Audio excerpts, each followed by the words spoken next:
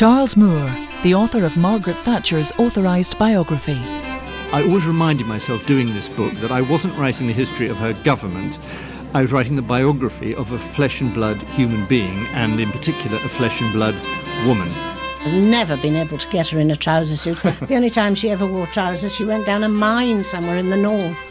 On BBC Radio 4, Charles Moore takes us through the process of writing Margaret Thatcher's biography. That's this Sunday at 1:30. And Nicholas Farrell reads from Margaret Thatcher, the authorised biography, Monday to Friday mornings next week at 9:45. And now on BBC Radio 4, the journalist and writer Jon Ronson continues his series with Jon Ronson on Undeserved Rewards. Back in 2005, the writer Helen Keane sent a script to Channel 4. It was a working-class comedy about life in a northern town. Channel 4 liked it so much they awarded her and her co-writer Miriam a £10,000 prize, and they invited them to a ceremony in London to accept it. I'm from quite a working class background in Yorkshire, but obviously I don't sound like I am because I've had various things with speech problems and stuff over the years, and I've done acting classes, and so I now sound quite la-di-da instead of very northern. Did you have elocution lessons? I did for a bit, yeah, because I was quite... have you heard of selective mutism?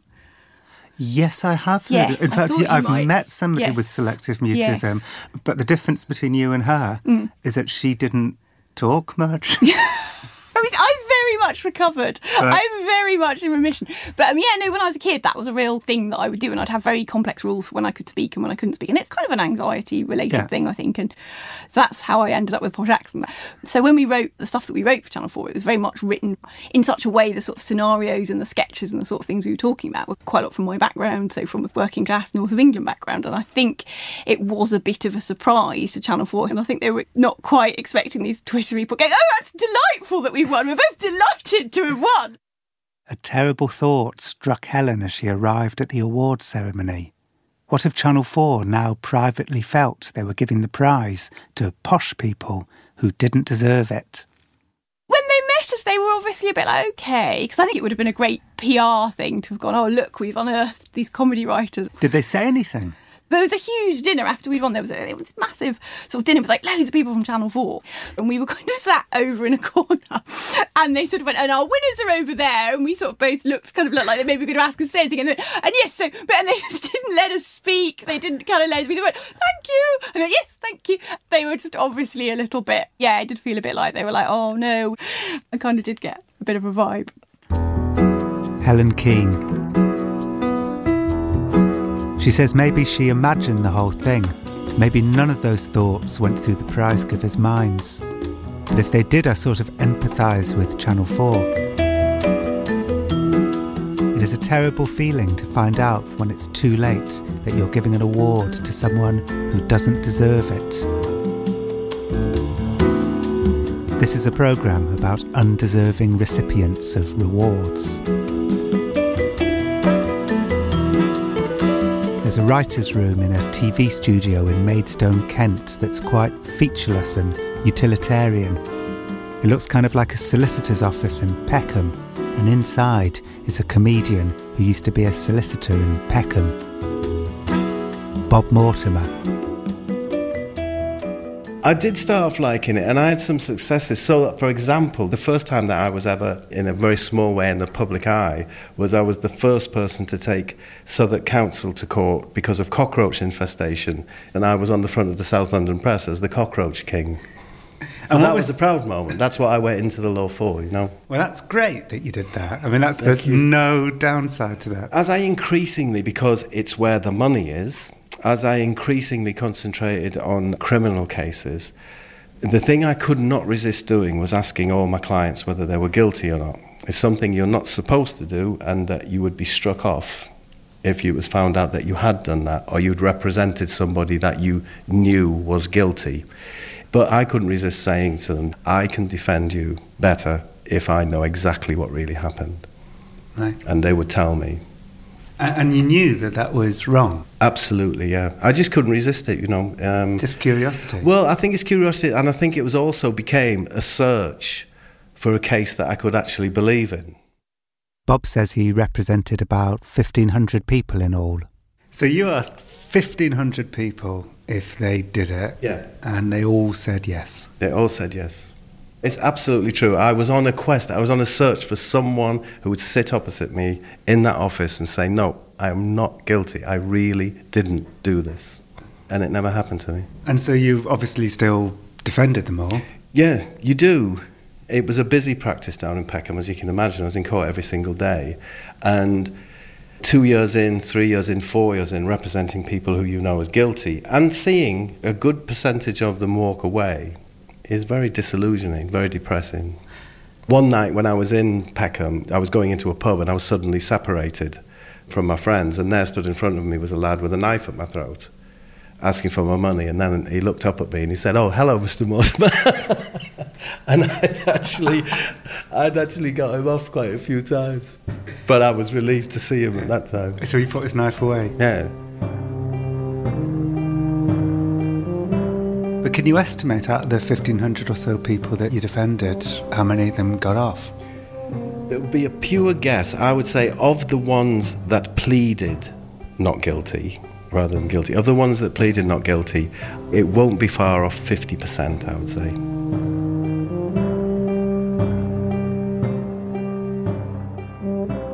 They say in the profession, you just need to throw enough dust in the juror's eyes and you'll be okay. Is that an actual... And it's very easy to do. That's an actual saying? That's what you need to do. I did a lot of drugs cases, and they went in, they found the drugs, but before you know it, the case actually becomes about what colour was the carpet in the lounge, what type of fridge was it, in what order did you enter the bedroom, what was he wearing, and if their stories don't tie in, the jury thinks, well, this is all nonsense, forgetting the fact that no, the drugs were in the fridge. Most people listening to this would say, well, you know, this is the way the law works and it has to be that way. But you're saying the fact is just constantly getting guilty people off does do something to your soul? It certainly did for me as one of the actors involved in it. I mean, you have to have this pantomime if you believe in the rule of law, and different folks from different perspectives have differing views as to whether the balance is right, whether 50% acquittals is worth it.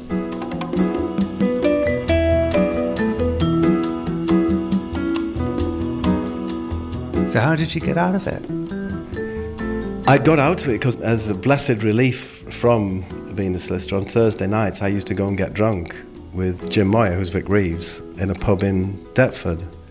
About 5 of us started putting on a little show in the room above the pub, and it just grew and grew and grew. And then 12 weeks later, after the first one, Michael Grade and Alan Yentop came to the show and both asked us to go on the telly. And was that Vic Reeves' big night out? That was Vic Reeves' big night out, yes.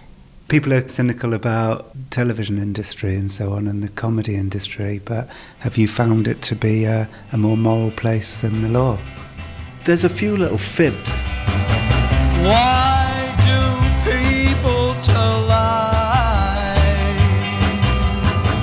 The one that I come across mostly is when, if I've been on one of the panel shows and I'm talking to a member of the public and I mention the fact that you're given the questions beforehand and there's a team of writers available, they're truly gobsmacked. They really believe that these bright, sharp people are just making this up as they go along. Bob Mortimer.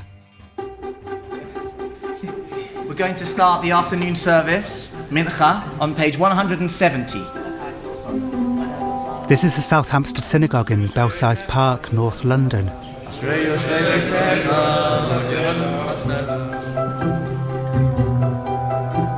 8 years ago, their husband and wife youth leaders, Ellie and Lauren Levin, decided it was time to win back the teenagers they'd been losing to secular pursuits. There's lots out there for teenagers these days, and to get them to come to synagogue on Saturday morning isn't that tempting. So we needed to do something different. We came up with the idea of an incentive scheme, and then we decided that we were going to create a currency, a new currency, a wild currency called Shababa. Right. And the teenagers would come on Saturday mornings and they would earn Shababas. Right. And the aim of the game was the more Shababas they had, the more opportunity they would have to exchange those shababas for raffle tickets. When I say raffle tickets, I don't mean they were raffle tickets with numbers. We wrote the names of the people on the tickets. So if they had 15 raffle tickets, it just meant that their name was on 15 different pieces of paper in that hat. Okay, so basically if they went to the synagogue a lot, there would be much more chance of them winning a raffle prize at the end of it. Exactly. Consistency was going to be the key to success. And what kind of prizes are we talking about? We had 2 tickets to a Champions League game at Arsenal. We had a one-to-one meeting with the Chief Rabbi, Lord Sachs. We had a recording studio session at SPZ Studio run by Trevor Horn, a very famous producer. Yeah, these are incredible prizes. Yeah, and we had actually 2 tickets to Israel donated by a travel agent. In fact, all these prizes were donated by people in the community or friends of the community. Well, if I was a teenager going to the synagogue, I would have been swept up in the fervour with prizes like that. And they were. The teenagers really were swept up in the fervour. I remember that it was just really involved, like everyone would just go and be really excited because it was something to look forward to.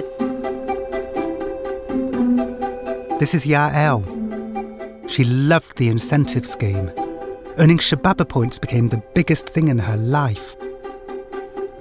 We got these little tickets. The Shababas were tickets that they'd hand out every service. We had them in our house, just everywhere. Just, cleaner would come and just be like, found one. There was a league table every week up on the youth notice board which showed the order in which each teenager was within that league, how many Shababas they had.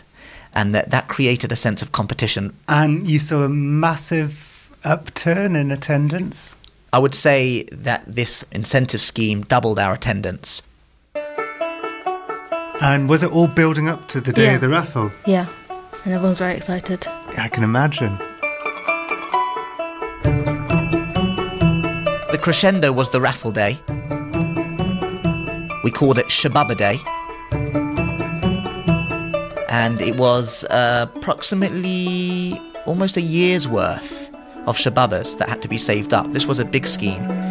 And on Shababa Day, which was a Sunday afternoon, they came here to the synagogue and we had various activities. We had a tabletop ice hockey, just to make it a bit of a carnival atmosphere. And at the end of this day, we had the grand draw.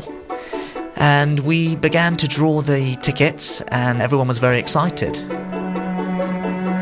It was time for the first prize to be drawn from the hat. The rabbi put his hand in, and he pulled out a name. Sasha. I came out with a good prize, being an iPod Nano. The thing was, Sasha had hardly ever turned up at the synagogue. She had earned almost no Shababa points. You won an iPod Nano? I did, probably undeservingly, but I did win an iPod Nano. So were people looking at you kind of askance? Thinking, what's Sasha won something for? Yeah, hardly saw her. Pretty surprised. The more committed teenagers like Yael cheered Sasha anyway, knowing there were many more and even greater prizes to come. Okay, maybe next one I'll get it, or there's plenty more in the hat. And who were the people who were actually winning all the prizes? All the newbies who had just come in. But were you not resentful? A little bit. There were some really, really good prizes in there. Was there one in particular that you had your eye on? I think the one I was rooting for was the trip to Israel. I was quite on that, but I'm sure someone had a great time.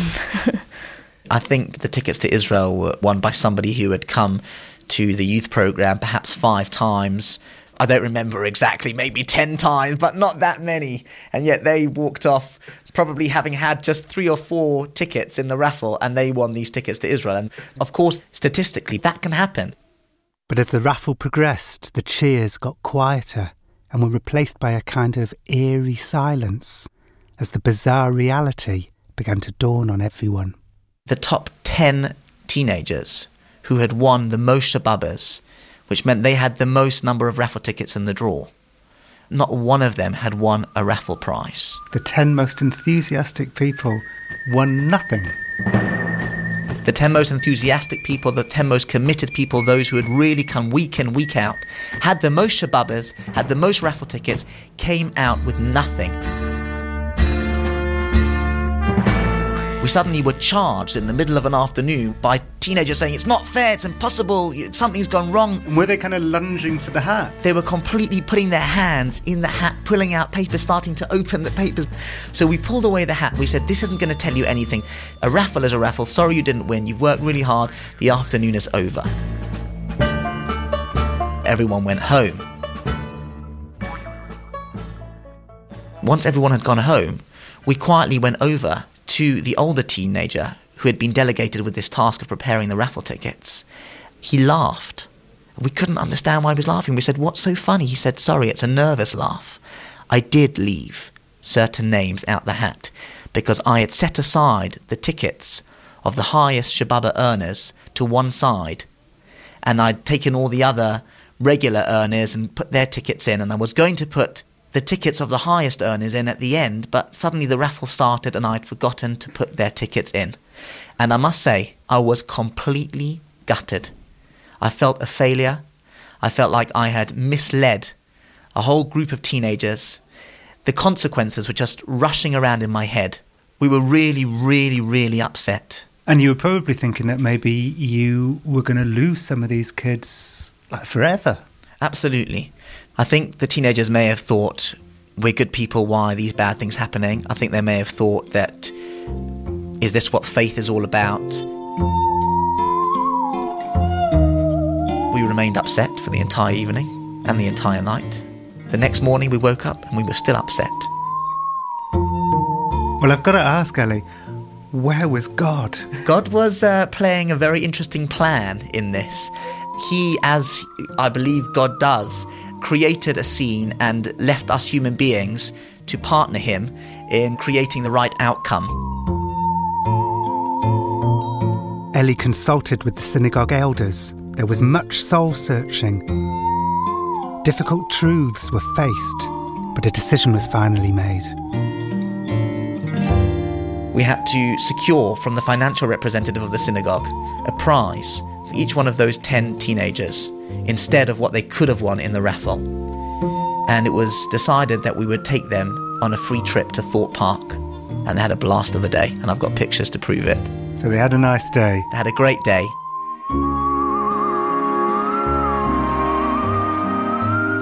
Did any of them say while they were going on the water slides, I've got to admit, I'd rather I was at a Champions League game at the Emirates?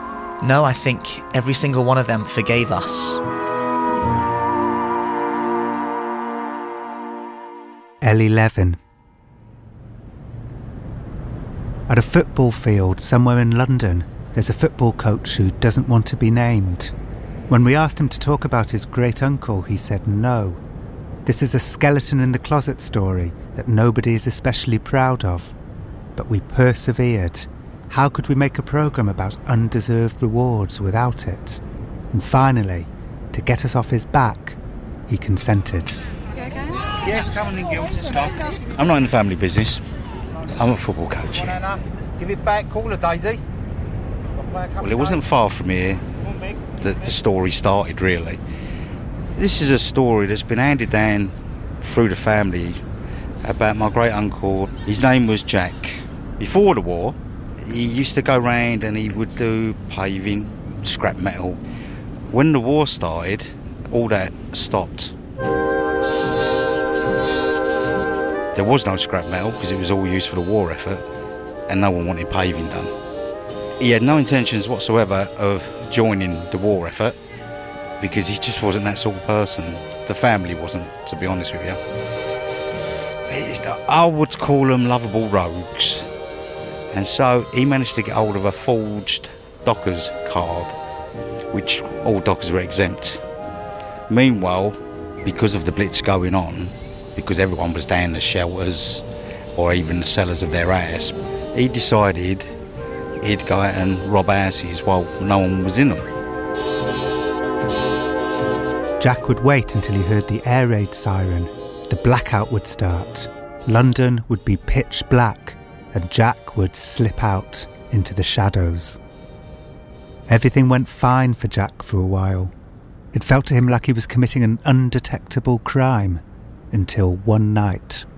This particular night, he chose this house because the one next door had just been bombed.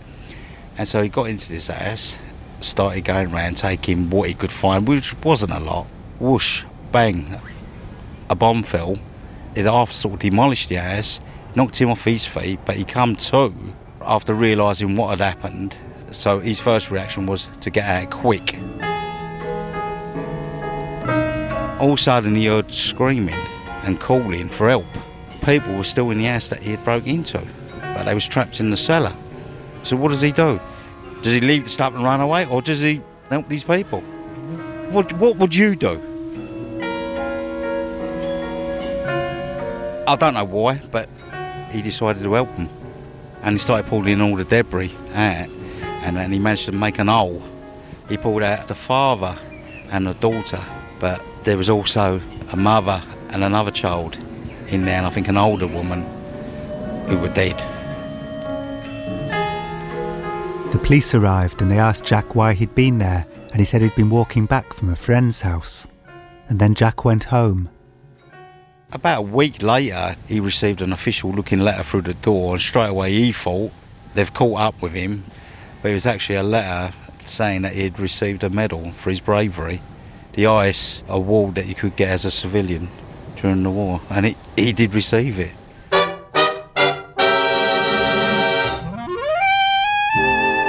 He was so proud. He told everyone about it. He got the medal. He didn't have no guilt at all. He never told no one what he was doing in there, only his family. So everyone else thought, he'd go in the pub, they'd all buy him a drink. He loved it. He lived off that for quite a while, believe you me. I know that he ended up selling that medal later on in years. He never kept it. So it's a strange thing, and not long after that, he actually joined the Heavy Rescue. So perhaps it did prick his conscience. Is he an hero or isn't he? What do you think? A football coach. Sometimes you start to lie, and you're rewarded for the lie.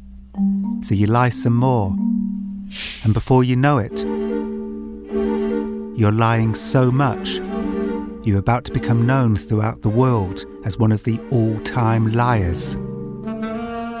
Like the former New York Times writer, Jason Blair. It started with small things, pulling a quote from the Associated Press, and then it grew into much larger things. Like what? Well, the first steps were, I would say, writing about events where I wasn't there, but leaving people with the impression that you were there when you weren't there. And then I think it escalated even beyond that to just complete fabrication of things. I remember writing about the home of a soldier who was off in Afghanistan and writing about the color of the flowers that were in their front yard, red, white, and blue pansies. It wasn't actually made up. There were red, white, and blue pansies. I just wasn't there and I didn't see it. I've got to say, Jason, if I fabricated a quote, the minute I pressed send and sent the article off, I would have an unbelievable panic attack, and I would start to plot ways to somehow get the copy back, like going into the newspaper and, breaking everyone's computers. I'd be in a spiral of unbelievable anxiety. Well, I do remember constantly telling myself, this will be the last time. Not before I sent, but after I sent. Jason's lies went undetected for 6 months. He lied in at least 36 of the 73 articles he wrote between October 2002 and March 2003. He told the Times he was on stories in Virginia and West Virginia and Ohio. They thought he was crisscrossing the country, but actually, he was just in his apartment. He was being, he says, a mess. His bipolar disorder was one problem, he says. The other was that the more he lied, the more he was rewarded by his unsuspecting editors. There were more pats on the back. There were a number of emails to the staff that praised work that I had done or highlighted it. I was given a raise, a significant raise. I got called in by the executive editor and asked, what do you want to do with your future? Where do you want to go? All of these things were interconnected with the lies and the deception that I was giving. But then, at the end of April 2003, Jason published an interview he said he'd conducted in Spanish with the mother of a missing soldier. She said she dreamed of her son in an Iraqi village surrounded by animals and the Iraqi people he'd befriended. But actually, Jason didn't speak Spanish, and he'd never spoken to her. I had pulled details from the story of a reporter in Texas at the San Antonio newspaper. She knew, wait, that sounds a lot like my story, and she knew the people at the paper. So she raised concerns. And when did you first hear that you were under suspicion? And the story had run on a Thursday, I think. And then I found out Monday, and then they had me cornered, and I told them. Was it like an incredible relief? It was a great sense of relief that I didn't have to continue carrying on in this situation and that I didn't have to lie to the people in front of me. I'm remembering Crime and Punishment, and if I remember rightly, isn't the thing about Crime and Punishment is that the guy, he gets away with murder, and that's even worse than being That's caught. That's the punishment itself. Right? Yeah. Carrying it without being caught would in many ways have been much worse. It became maybe the biggest plagiarism scandal in the history of American journalism. How had the venerable Times and the American people fallen for such an epic deceit? I think the answer lies with a wounded soldier named Corporal Klingel. A week before Jason was exposed, he published an interview with the corporal, who was convalescing in a military hospital. But the whole thing was fabricated. Later, the corporal told the New York Times what really happened.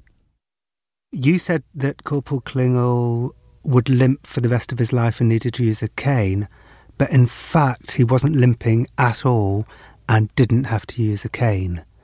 He said that he'd never spoken to you about his mind wandering from images of his girlfriend back in Ohio to the sight of an exploding fireball to the sounds of twisting metal, that had never happened.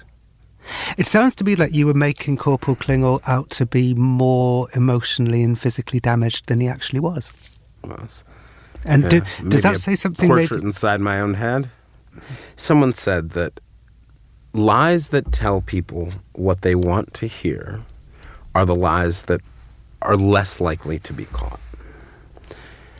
These stories all kind of fit within the genre of what people expected or believed or kind of weirdly wanted to believe, because the anti-war people would look at this wounded and disturbed soldier and say, you see what Bush is doing. And then the pro-war people would look at this soldier. Look at the sacrifice. Look at the sacrifice, right. So if you'd said, I went to see Corporal Klingel and he was fine, maybe you'd have been caught out earlier. Yeah. Jason's lies remind me of Bob Mortimer's life back when he was a solicitor. Both men realised that we love nothing more than being sat down and told a good story. Maybe a good story sometimes matters to us more than the truth does. If you want to be rewarded for deceit, if you want to get away with it, tell a good story. Jon Ronson on Undeserved Rewards was presented by Jon Ronson and produced by Lucy Greenwell. It was a unique production for BBC Radio 4. Next week, Jon looks at pride. I hear your wife died, Max. Oh, she did, son. Make no mistake. D.S. Matthews is back at work, but getting to the truth isn't any easier. Why couldn't she? Why couldn't she what? Understand. Is that it, Mark?